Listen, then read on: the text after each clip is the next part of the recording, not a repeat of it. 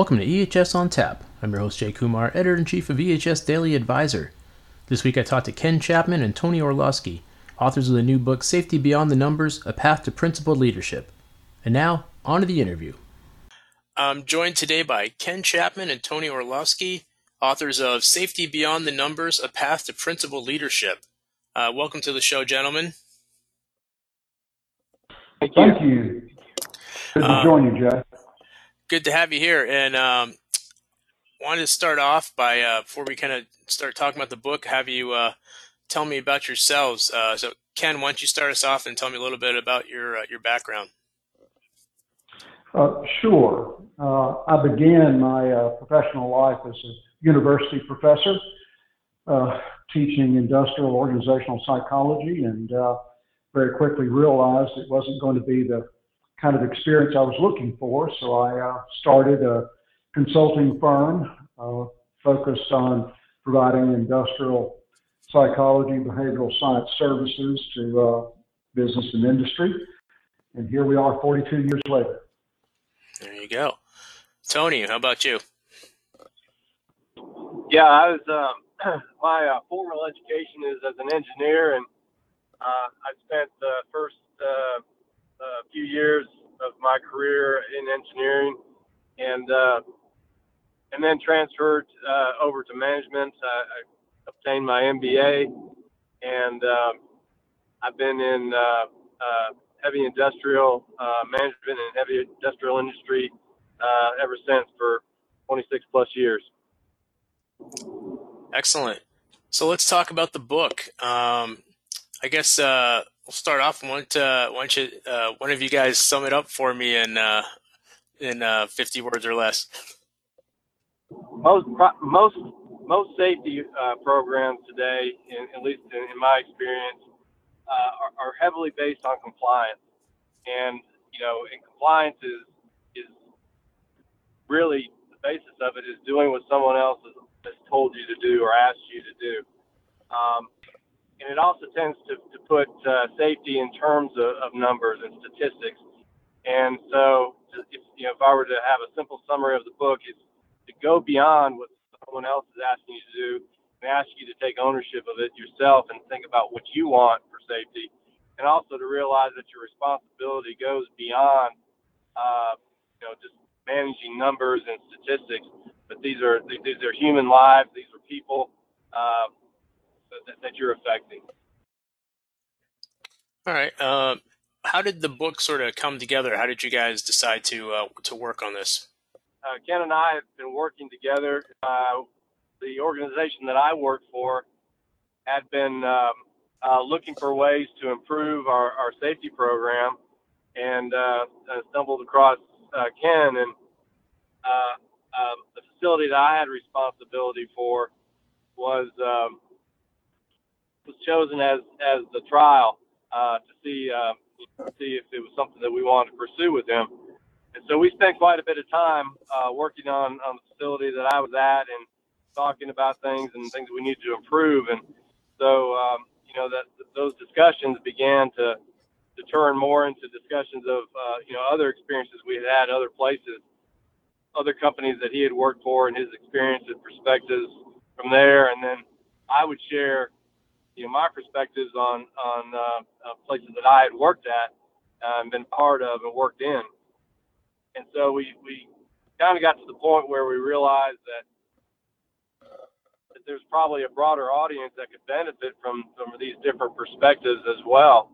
And since they couldn't sit down with us and, sit down at the Cracker Barrel and talk about these things with us, we thought we could engage that larger audience by writing the book.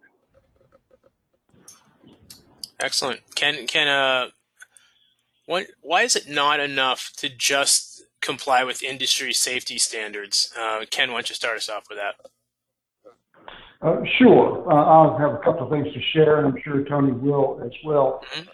As Tony mentioned, it's quite common for organizations to place a great deal of focus on both technology and compliance, what I refer to as systems that are aimed at watch, catch, and punish. Mm-hmm. And what you realize very quickly is that that's just not enough. And it's not enough because it disengages people from a sense of their own ownership or responsibility for their own safety. Tony, I think you probably have a thought or two to add. Yeah, I like to think of things that can cause injury as being on a spectrum, whether they're hazards or behaviors or a combination of the two. On one end of the spectrum, you have things that are kind of low-hanging fruit, and obviously these will result in someone eventually becoming injured, and then you can kind of go up, the scale from there, and there's things that that maybe you're not aware of that are more surprising. So if you think about it on a spectrum like that, compliance really only addresses those very obvious low-hanging fruit, that part of the spectrum, where if you had an injury and OSHA came in, they would cite you and say, you violated this particular standard. And so if your whole program based on compliance, you're really only focusing on a very, very small portion of what can end up getting your folks injured. So how would if you're a safety leader and you're reading this, like what do they need to do to take their organization's safety to the next level? What's sort of the first step? Tony, why don't you start us off on that one? Sure. I think the first step is to, if you're looking for excellence in any aspect of your business, whether it's safety or production or sales, you've got to go beyond what someone is, just following directions, just doing what someone told you to do. You've got to take ownership of that. And so, I think the first step, and it seems intuitive, but if you really look at what a lot of folks do, that their whole system is based on compliance. They probably haven't, if they examine their approach to it, they probably haven't really had a lot of their own thoughts and their own motivations of what they ought to be doing to get that safety excellence. So I would say the first step is to say, all right, as far as safety goes, what do I want? What do I expect? Not what is the minimum that is being compelled of me. Ken, anything to add? No, I think Tony captured it pretty well. This issue of certainly you've got to have a robust compliance program, but you can't stop there. You've got to move beyond that robust, very good compliance program, move beyond it and add to it a sense of individual ownership. The person taking responsibility for keeping themselves safe, using the tools and training provided by the organization through the compliance process. That kind of goes back to... Oh, go ahead. Yeah, that kind of goes back to the spectrum, the visual of the spectrum. Obviously, you can't ignore the low-hanging fruit, the things that we, established through history that are going to get someone hurt, which is the compliance part. I mean, you certainly need to address that first and foremost, because those are the things that they're absolutely going to get someone injured. But obviously, there's a lot of room to go beyond that, and that's what Ken's talking about, setting that foundation and then going beyond. You both have been working, in safety for, decades now. How has organizational safety progressed over the last 40 years? Ken, why don't you start us off? If you don't mind, Jay, let me offer a brief overview. Sure. The first workers' compensation laws in this country were passed in Wisconsin around 1911, and the last workers' comp law was passed in Mississippi around 1948 or so.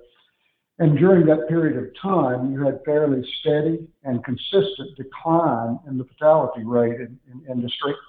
And then it continued on through 71 when OSHA, Occupational Safety and Health Administration, was established. And you might expect that it might even pick up, and those fatalities might drop even more dramatically after OSHA and the full force of the law was put in place. But actually, the decline was fairly steady from 1911 up through then. And then in 92, when the National Safety Council kind of recalculated how it was accounting for these fatalities, you might expect another significant drop. But actually, it's fairly steady. And then, then up through the last 25 years or so, it's kind of flatlined. That literally there's not been dramatic change. So where we are today is that law and regulation and technology have given us enormous benefits in safety. But for the last 25 years, the progress has been relatively modest. And we would argue that you have to go beyond the numbers that you might account for through regulation, law, technology, and recognize that what's missing now is the need to remind people, and particularly companies, that when you rely primarily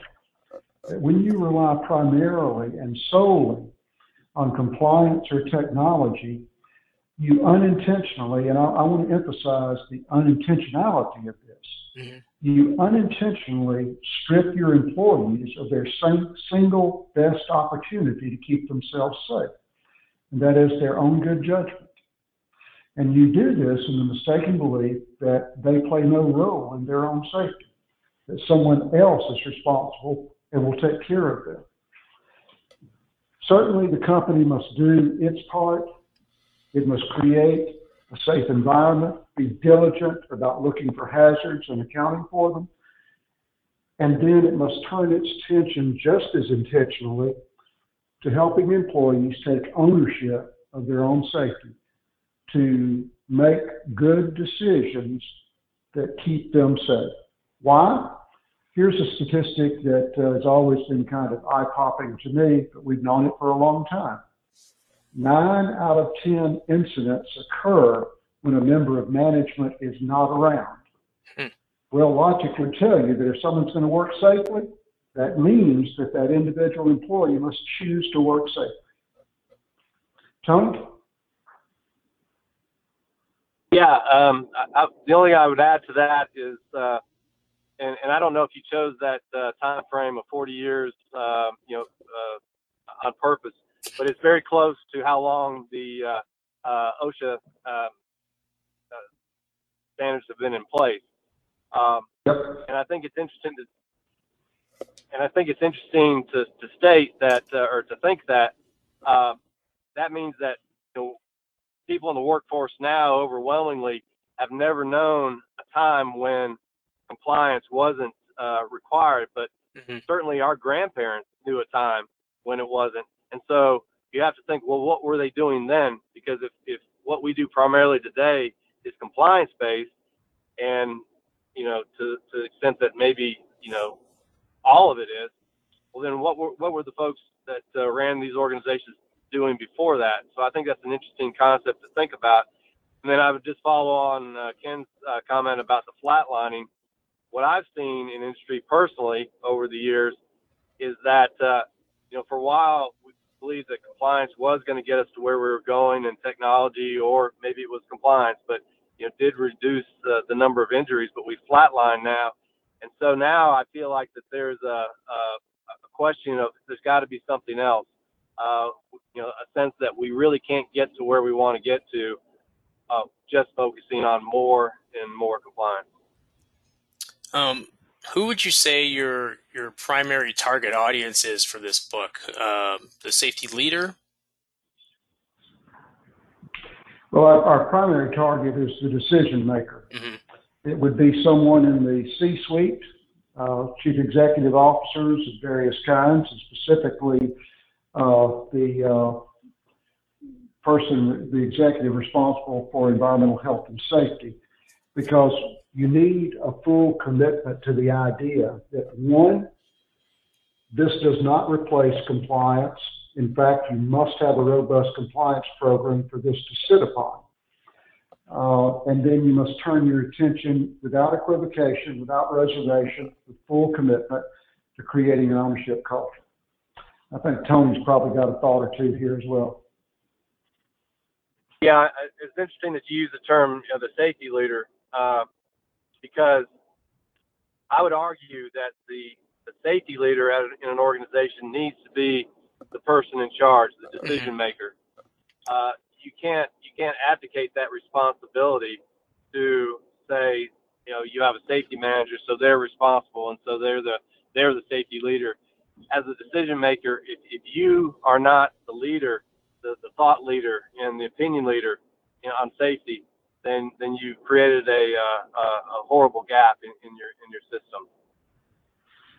I mean, do you see that happening though? Oh yes. Yeah. We do see it. It's been very gratifying to see how when a general manager or an executive vice president or a VP, but particularly when you see a general manager assume full responsibility for being that thought leader, the person who expects a robust compliance program and individual ownership. It's absolutely compelling, and it's gratifying to see it, and we do see it. You go ahead, Tony. Well, I'm sorry, and of course you see it the other way as well, and I truly believe that the reason that you see it the other way as well is because when you look at safety just as compliance, then obviously you're not an expert on that. You can hire someone who does know that, and so you maybe don't feel like you have the role. That isn't your role at that point. But certainly that's an error in judgment. Yes, the people in a manufacturing facility, say a foundry, for example, must be convinced that the general manager, the safety program is his or her safety program. It's not the safety manager's program. It's the program emphasis focus of that particular leader at that particular site and non-negotiable. What are some, I know obviously you don't want to give away too much from the book, but what are some strategies to kind of, convey that message that it's not just about complying with standards? What are some sort of ways to get that message across to your workers? Tony, you want to take that one first? Sure. Well, first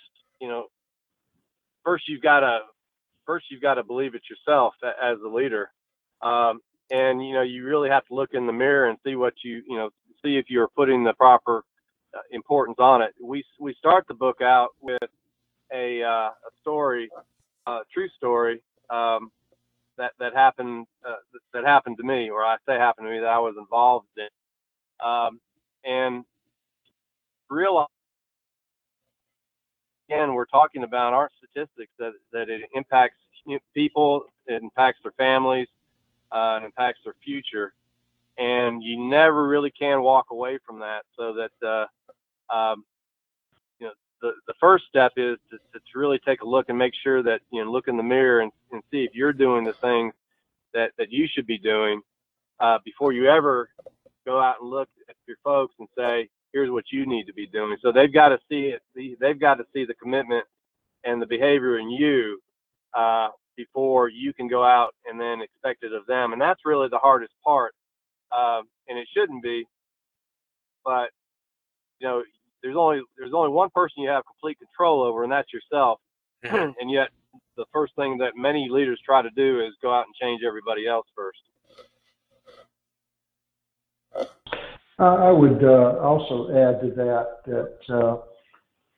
you've got to move away from this idea that this is all about the company's interests, that people have to be given an understanding, and there's a process for helping them develop that understanding, that the primary reason they should make safe choices is not to keep the company's workers' comp costs low. But the number one reason they should make good, safe choices is not so the company's operating cost is kept low around these issues. But the number one reason they should make safe choices is for the reason they're there. People come through the gate for what their efforts inside the gate buy for the people they care about outside the gate. So you have to help them develop a perspective that helps them remember throughout the day the reason they're there. They're not there first and foremost for the company.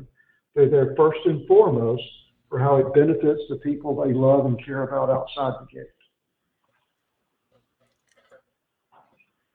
Have you seen sort of, or I guess let me rephrase, how should leaders handle, sort of the generational differences in their workforce when it comes to safety? I mean, you've got, everywhere from baby boomers who are now, approaching senior citizen age to, you've got your Generation X, you got your millennials, you've got sort of the younger kids, the Gen Z. It's, obviously a lot of differences there.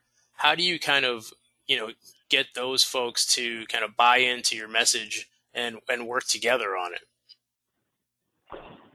Well, that's a great question, Jay. And speaking as a boomer, most of my cohort is rapidly exiting the workforce, though many are choosing to stay, working longer than they might have anticipated, usually for the right reasons. But as far as millennials and Zs, and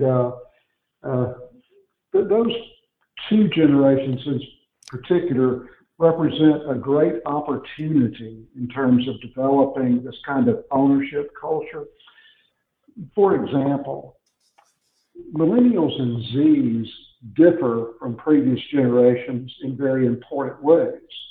And one of those important ways is that most of them, the late millennials and the Zs, most of them reached adulthood never having had a significant connection to an authority figure during their lifetime, whether it was a parent, a teacher, a coach, or anyone that might fall in the category of being an authority figure.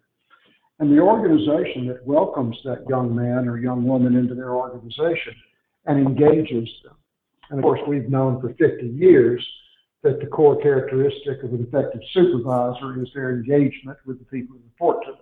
Mm-hmm. But it's more important than ever that you invite that young man, that young late millennial Z into your organization, and you make a sincere effort to connect with them and send this message, and send it very clearly, not just in words, but in behavior. And here's the message. You can build a good life for yourself here. You got to show up. You got to make a good faith effort to get along with the people you work with, and you got to choose to safely do your job. And we're going to teach you how to choose to safely do your job.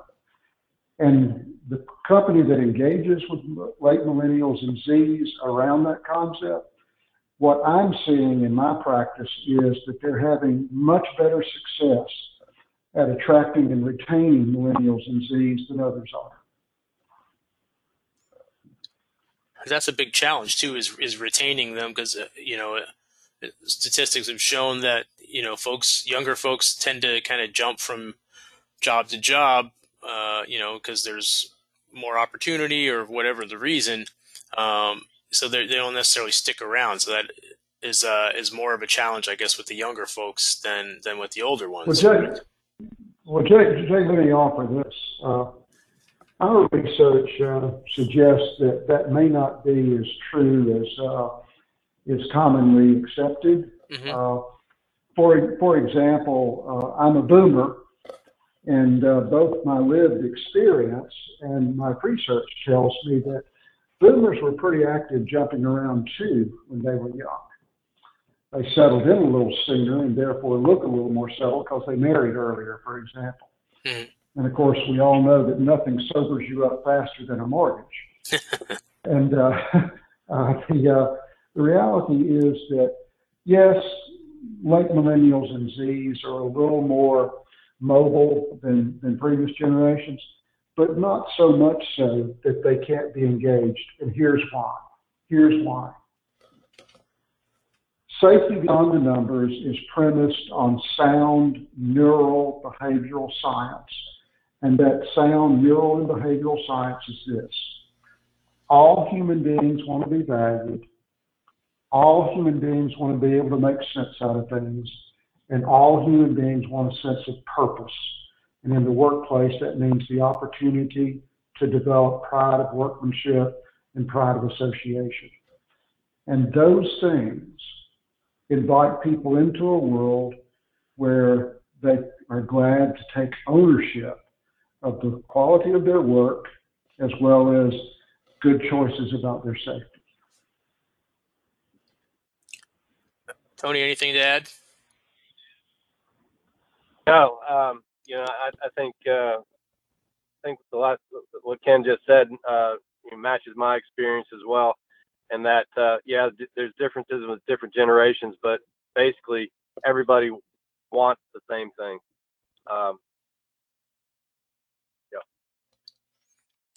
All right. Well, gentlemen, I want to thank you so much for taking the time to join me today. It's been great.